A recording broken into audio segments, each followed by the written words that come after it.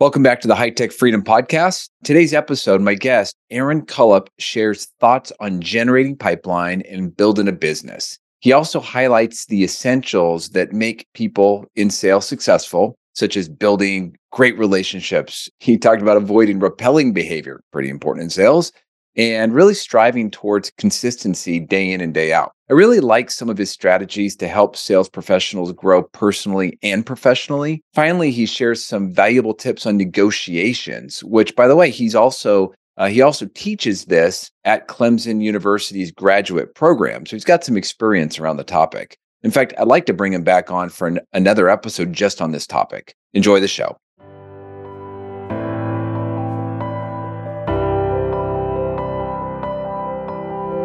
Welcome to the High Tech Freedom Podcast. This is a podcast where we bring successful tech sales professionals, thought leaders, and entrepreneurs to share best practices, insights, and lessons learned with other tech sales professionals.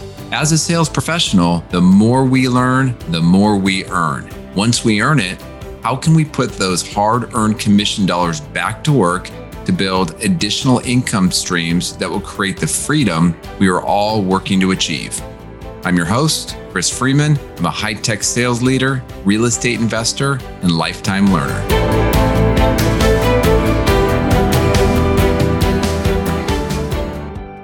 All right, Aaron, welcome to the High Tech Freedom Sales Podcast. How you doing? Good to be here, Chris. Thanks for having me. Oh, my pleasure. So we've never met before, but I actually heard you on another sales podcast, and you were talking about some leadership and some leadership styles and how some trends might be changing. And it just caught my attention. And so I reached out, invited you on, and I really appreciate you taking the time to come on today. Yeah, it's really good to be here. This is something I really enjoy doing, which is just, sharing information because I'm always learning something as well. So thanks for having me. Yeah, if you're not learning, you're shrinking. That's right. So tell us, why don't you tell the audience just real quick a little bit about yourself? What is it that you do? What kind of sales are you involved in? Yeah, great question. So I work for a company called Wolters Kluwer, and we provide tax and accounting software really worldwide. And I'm responsible for all of the US and Canada, specifically in the tax research department. So we provide a web-based tax research subscription service where firms and corporations can go and get information, state and federal laws and codes out there, and as well as in Canada with their rules and regulations around their tax filing. And so I'm in that piece of it. We also have a tax software side, which deals with on-premise and SaaS cloud-based solutions. And so I spent the first year and a half of my career at Wolters Kluwer in the software side of the house and dealing with the more technical aspect of it. And now I'm on the subscription side in the tax research side. So do that full time, and then part time I also have the opportunity to be an instructor at Clemson University in the graduate program where I teach business negotiations. And so that's something I enjoy as well. Oh, no kidding. Oh, that's great. Giving back and keeping your skills sharp in the process, I imagine. Yeah, my passion, Chris, is teaching and educating. I'm an educator by trade. I kind of lead from that lens as a sales leader. So not very dogmatic and authoritarian in my approach. My approach is more educational and development based. And I find that I can produce top teams when I'm in it for others and in their development and not stepping on people to get to my goals. Yeah, I totally agree with that. How big is your team right now? So right now I have, let's see, in the United States, I've got 4 sales leaders that report to me and 46 sales reps under them. And in the US, I have a sales leader and 10 sales reps that report to that sales leader.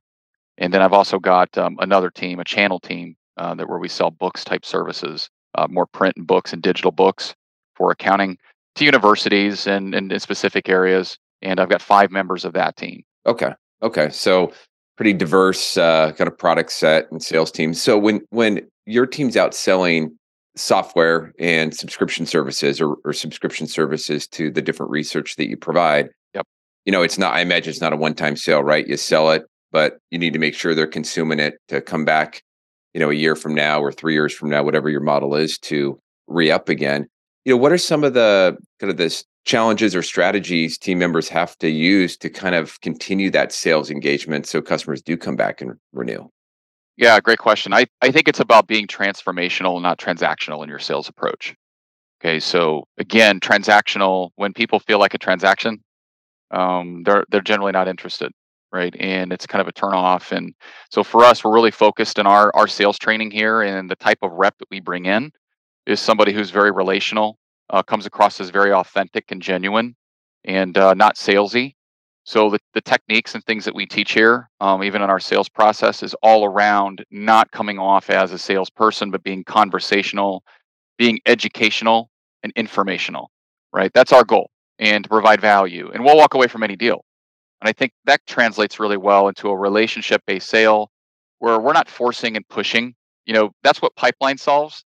I've said this before, Chris. If you want to solve the solution to a desperate sales rep is get them to build pipeline, because then when something drops out or you have a client that you're tempted to really push to the finish line, but it's not the right timing for them, you can step away and say, why don't we pull back a couple of months? Would you feel better about that? It sounds like you're concerned about moving forward now. How does July 1 feel like? That feels a lot better. Great. Let's do it then. No problem. So that's the kind of culture that we have here, where it's a transformational business. And obviously that business renews with us every year. And our renewal rates are very, very good because the trust that the client has in our team. Yeah, that's interesting. I come from the world, initially of selling boxes and equipment and technology and so on. And as a sales rep, I never really wanted to get into that game of, all right, we've got to get it done by the end of the quarter, right? My manager definitely wanted to get it done by the end of the quarter, but inevitably what happens is you start putting the pressure on the customer, you start, dropping your price.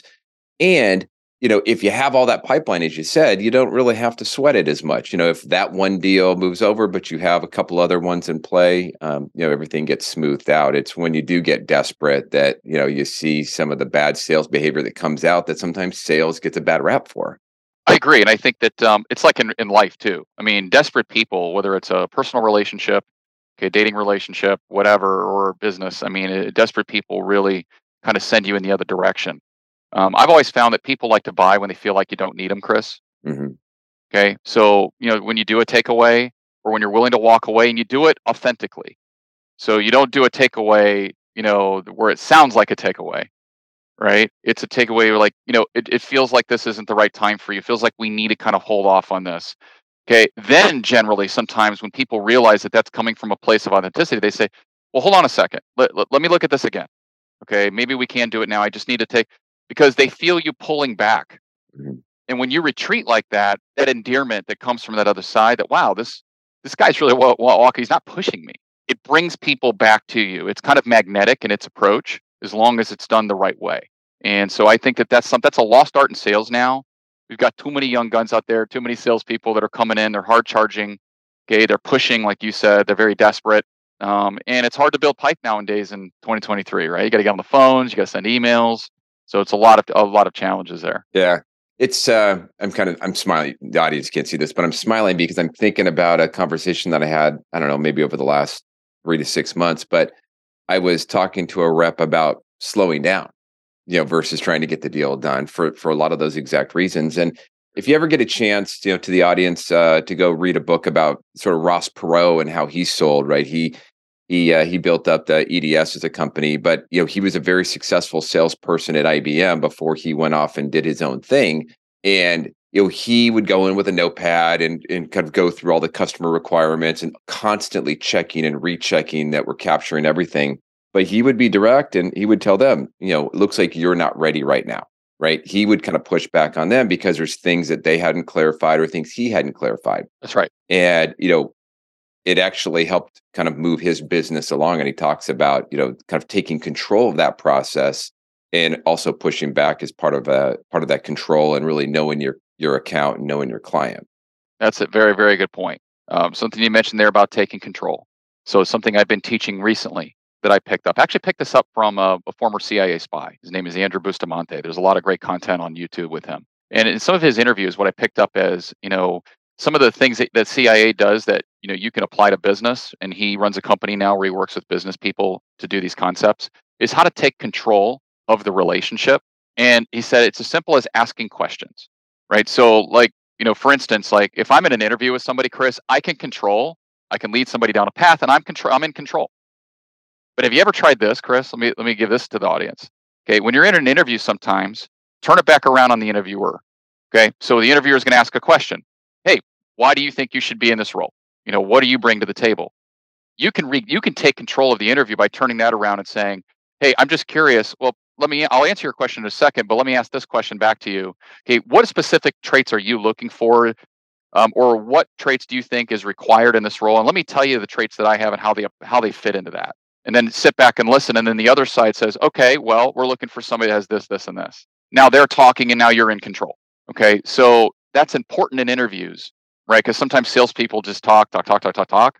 And I often do that when I interview somebody. I turn on my iPhone clock.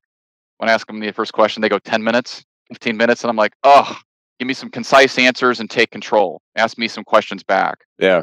So I find that bottom line is of that narrative there is taking control of that relationship is about asking questions to your customers and prospects, okay, to get to know them and really understand. The more questions you ask and listen, okay, you begin to have that control that you need to take that relationship to the next level.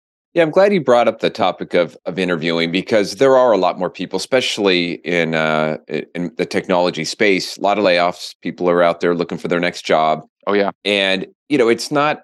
Sometimes I worry. There's a lot of people that make a lot of mistakes when they're out there interviewing, but I also recognize that hey, you're not a professional interviewer or job hunter. You're a professional salesperson, so it's not something that we do every day. You have a big team. You probably have a lot of interviews that come up your direction as you're doing some of the final approvals. What are some of the mistakes or things that people are not doing that they should be doing beyond taking control of the conversation when looking for that next job? yeah. Number one is they don't have really good questions to ask. So that's the first thing. They're not prepared or have good questions to ask. The second thing we just talked about it. They talk too much. They oversell. Okay, I give that feedback all the time. Like they just keep going and keep going and keep going, and they don't know when to pull back. Number three, their answers are not concise. Okay, so when I ask a question, I'm really looking for some concision in that answer, and instead I get a lot, and I find myself having to cut in and interrupt people, and it's uncomfortable for me because I don't want to do that. But to keep the interview advancing, I have to chime in. Okay, so there's a time to be narcissistic. There's a time to be proud and recognize your accomplishments. Okay, and get that out. But then there's a time you got to pull back. The fourth thing is just being vulnerable in an interview. Okay, so here's how I try to extract that as an interviewer. I'll ask somebody. I'll say, what are your strengths and what are your weaknesses? But I disclaim and I say, I don't want you to tell me give me like when you say your weaknesses. Don't tell me you're too detailed. Tell me you're too organized. Like those are passive aggressive. I don't want to hear that. Those are interview responses. I want you to open up and tell me what you're weak at. And by the way, I'll open up to you just to kind of make you feel comfortable and tell you what I'm bad at. To give you an example, Mr. and Mrs. Candidate, like I generally, what I struggle with is I hold people there. I put them at a standard that they generally can't achieve. Like my expectations for people and the people that work for me, sometimes, Chris, they're so high, they can't reach them. And so I get frustrated or controlling, and then I want to do things myself and I don't delegate properly. And so as a leader, I'm learning to grow in that area. Right. Okay, so now I'll turn it back to the candidate and say, so there's an example of where I need to improve. I would like for you to open up and tell us how we can make you better. If you get into this job, where can we coach you? What do you need to work on? It's interesting, Chris, when I ask those questions to see, are they guarded? Are they really willing to open up and give me good insight into them and their opportunities for growth, right? Tell me what your strengths are, because I want to hear those too. But that vulnerability, that authenticity, being genuine, having a conversation and knowing when to be quiet. I think all those things are very, very important. And they're misses for sales reps nowadays. They're hard charging. They're ambitious. They want the job. Okay. But you got to rein that in and you got to have some boardroom presence. If I could kind of sum it up. Okay. If you're going to put on that suit and tie or put on that nice dress, you're going to get into that boardroom presence. That's what we're looking for. Really interesting points for the salesperson or the person looking for the job. But you also dropped a couple nuggets there as a sales leader, right? Doing that, reciprocating back the authentic, being authentic and being vulnerable. What you're doing there is you're really starting to set that foundation. If that person is the one that comes on board for that communication between manager and employee, building that open flow of communication, that trust, right in the interviewing process. So really, really excellent tip. Yeah, it's something nowadays that we struggle with, right? We want people to think the best of us, right? Going back to the spy analogy with Andrew Bustamante, Andrew said something I found was really interesting. People have three lives. They have a public life, which is the life that you want people to see. You have a private life, which is your friends and family, okay, that really know certain things about you. And then you have a secret life, okay, that only maybe one or two people or nobody know, okay? And so oftentimes what I find, the reason I'm telling this analogy is My goal as a sales leader is to make my private life and my public life match, because then I'm authentic. So I only want to have two lives. Right? You have a secret life, which your darkest secrets, things you're not proud of in the past, all of that. I'm not really talking about that, right? Everybody has that. I'm saying in my private life who I am as a father, who I am as a husband, okay, who I am as a person of faith, right? All those things, is that coming through in my job as a sales leader? That I have integrity, I have character, I do what I say I'm going to do, or am I trying to put on a persona that's not real? And so in interviewing or in sales leadership, okay, merging those two, you should be the same. People should look at you and say, wow, I know sales leaders right now that they're hard charging and they're vicious as a sales leader, but then at home they're just terrific, wives and husbands. And it's like a disconnect. You're like, well, which person is this? Yeah. Like, is the person at work who they really are and they're just like putting on a show at home? Or is it this the right life and they're just feel like they have to be hard charging, to get the job done? And there's a disconnect there, and I think people see through that.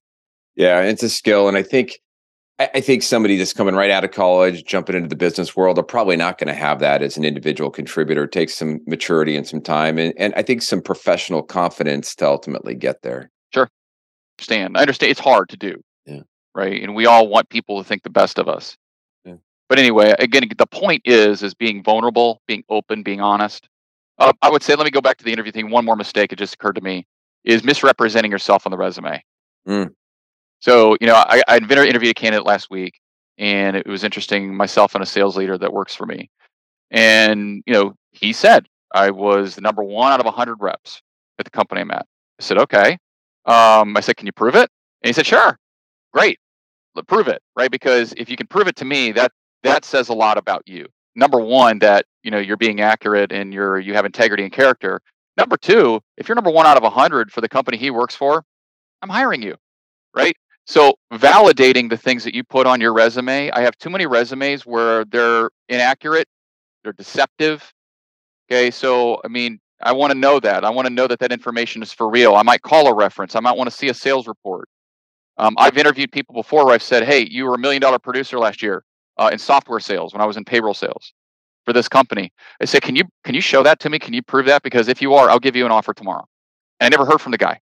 Why? Because he misrepresented. He lied to me. Yeah. Knew he couldn't substantiate that in the interview. Everything stopped right there. Okay, so sometimes sales reps, we want it so bad. We know how to manipulate, unfortunately, at times, in manipulating situations, and we try to manipulate interviewers. We try to kind of slide things in or position things where they're a little quirky. Good interviewers, we can see through that. And we're looking for actionable intelligence, stuff that's actually real that you can validate. So that's a huge mistake I see a lot of. Yeah. I hope you are enjoying this episode. I wanted to break in with a quick commercial. During the podcast, we sometimes talk about how to invest those hard-earned commission dollars so that you can build that freedom we are all working towards achieving. Now, I built that through 20 years of real estate investing. Now, recently, my team helped me put together a webinar on how top sales pros can create passive income and achieve financial freedom with hands-off real estate investing. Now, I'm still doing this. And as I continue to invest, I'm giving opportunity for others to learn and invest alongside of me. So if you want to learn more, go check out our webinar at hightechfreedom.com/webinar. That is hightechfreedom.com/webinar. We will also put the link in the show notes. Now back to the show.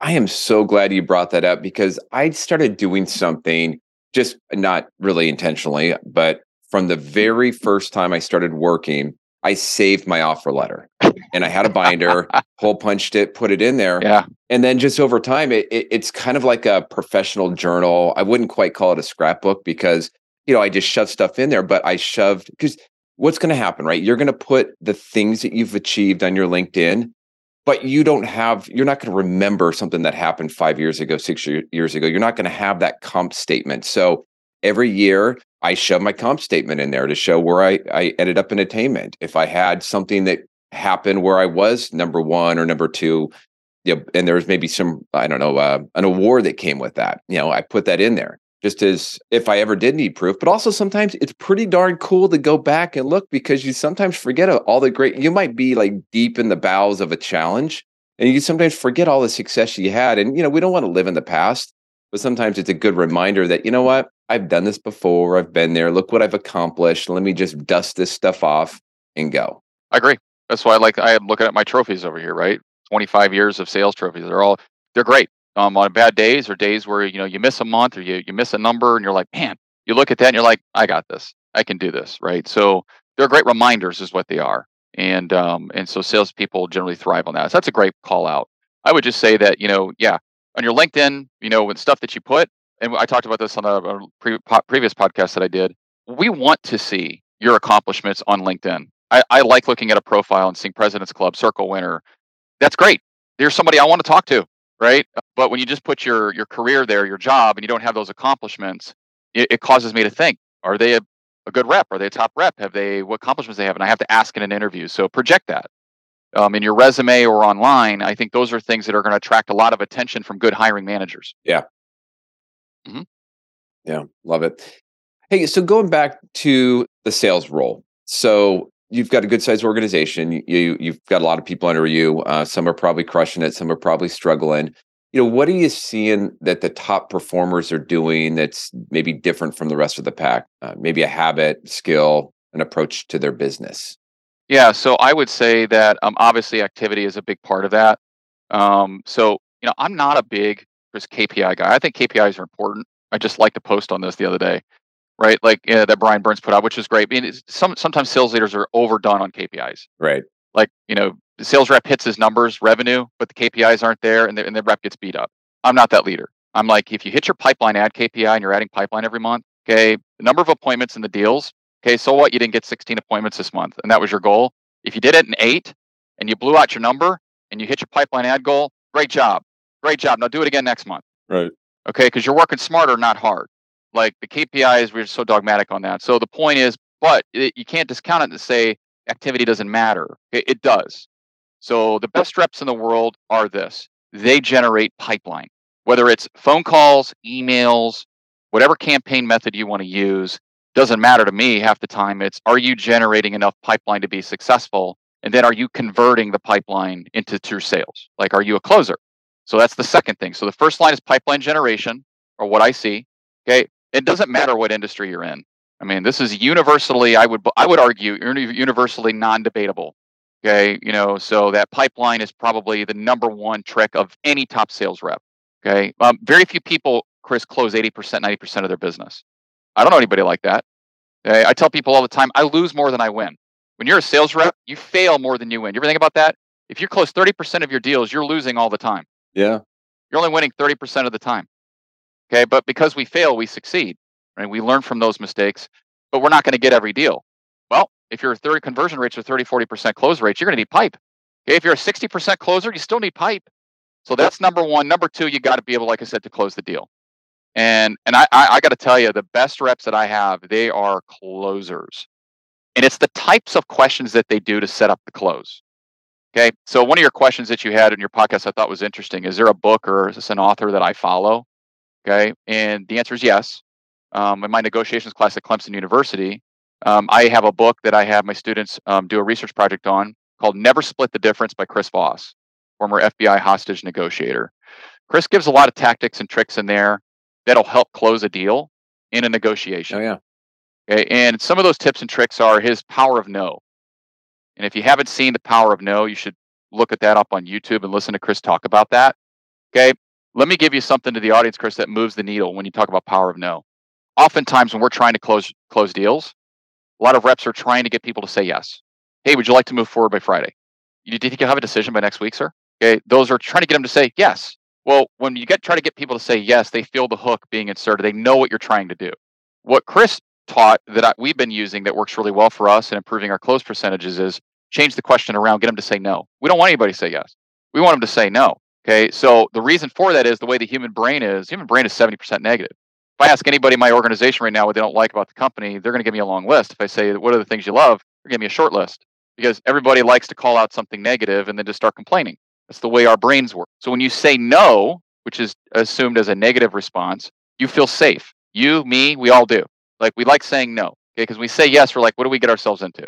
Okay, so the types of questions that we're asking to get our prospects to say no is, would you be against moving forward with this today? No. Okay. Would you be opposed if I sent you a DocuSign on what we discussed in today at noon? Would you be opposed to that? Would it be unreasonable, for us to have a decision by Friday at 2 o'clock? Mm. No, that's not unreasonable, Aaron. That's a no question. They feel safe. They feel in control, Chris.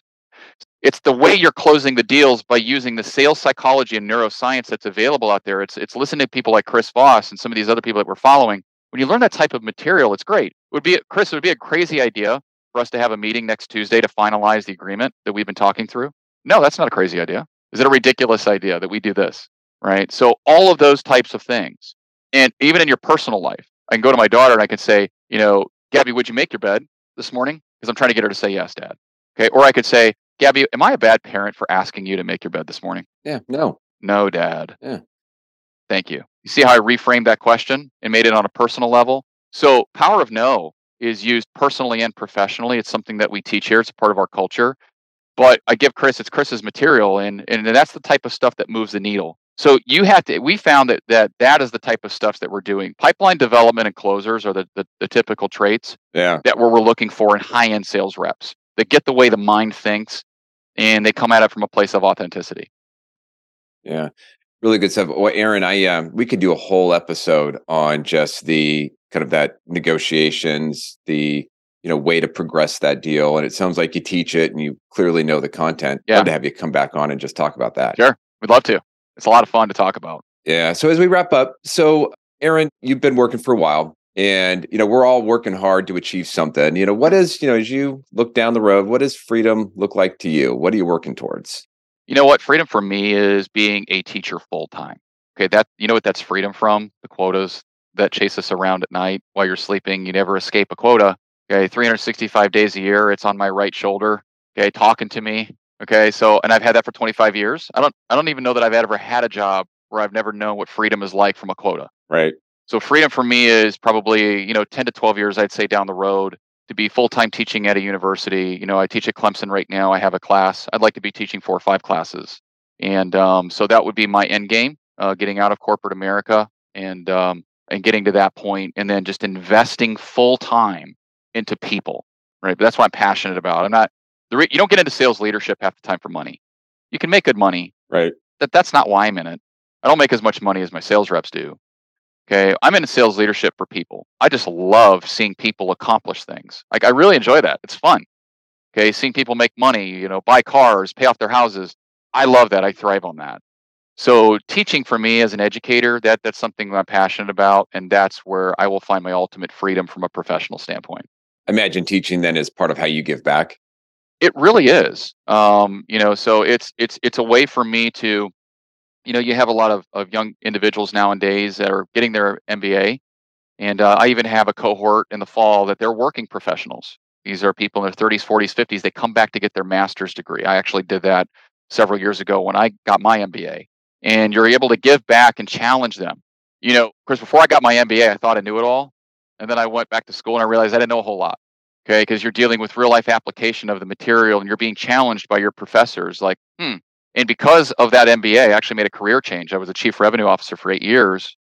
And I was just kind of stuck and in a rut professionally. Once I realized that, I was challenged by some of the instructors in that program, and I made a career change. And that's why I'm here.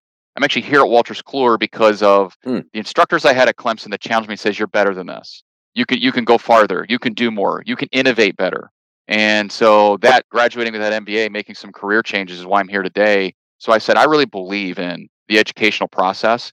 Now, I want to be that instructor that is helping those individuals move the needle. Okay, helping them negotiate a salary and a job offer, right? Which we do because I'm teaching negotiations, helping improve lives. So to answer your question in a long way, absolutely.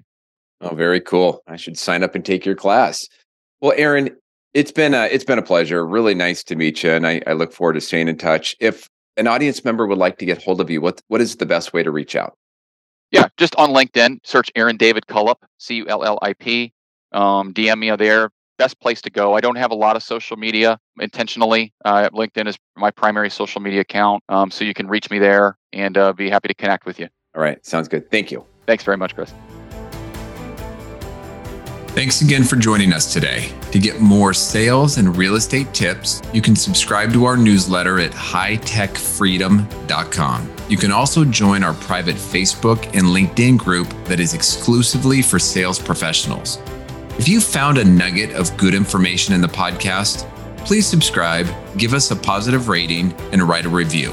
If there is a topic that you would like us to cover in the future, please send us a note through our website at hightechfreedom.com. Until next week, make this your best week ever.